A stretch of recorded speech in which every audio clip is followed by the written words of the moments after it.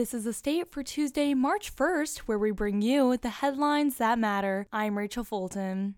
Students, parents, and teachers across the world have become accustomed to online learning in the past 2 years, with most schools opting for virtual learning at some point during the pandemic. However, the subject has proved to be divisive throughout the country. Some have objected to the return to in-person learning amidst safety concerns with the COVID-19 pandemic. Others have protested the delay to in-person learning, citing studies that have shown detrimental effects of virtual learning on students. The Master of Science in Global Health and Graduate Certificate in Global Health programs were launched 2 years ago in the midst of the early pandemic by the Institute for Global Health at MSU. Its first 2 graduates were graduated in the spring of 2021. Both programs are held online, and both will result in a transcript from MSU.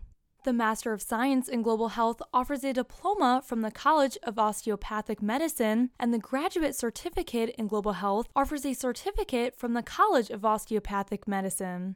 Before March of 2020, Kelly Lynch had only received a handful of interview requests in his 35-year career in supply chain management. Now, it's a common occurrence. Supply chains may have been disrupted before, whether it be natural disasters or traffic accidents, but the COVID-19 pandemic showed the importance of supply chains more than any other event in recent history. At MSU, where the #1 U.S. News and World Report's undergraduate supply chain management program in the country is located, this newfound fame is having tangible effects. Applying comprehensive and thorough imaging of a person's heart, a new technique at Sparrow Hospital is able to clearly map out the heart without using radiation, like x-rays and bypass, whereas some cases, surgery would be otherwise needed. The cardiac MRI machine takes a comprehensive, thorough look deep into a patient's heart, allowing our highly skilled physicians to better evaluate the structure and tissue. Media Relations Director John Foran wrote in a press release. Dr. Christopher Hansen noted there are several different ways to do medical imaging that range from traditional X-ray imaging to ultrasound clear imaging techniques, and Sparrow's new technology is able to operate with the likeliness of an X-ray without the use of radiation.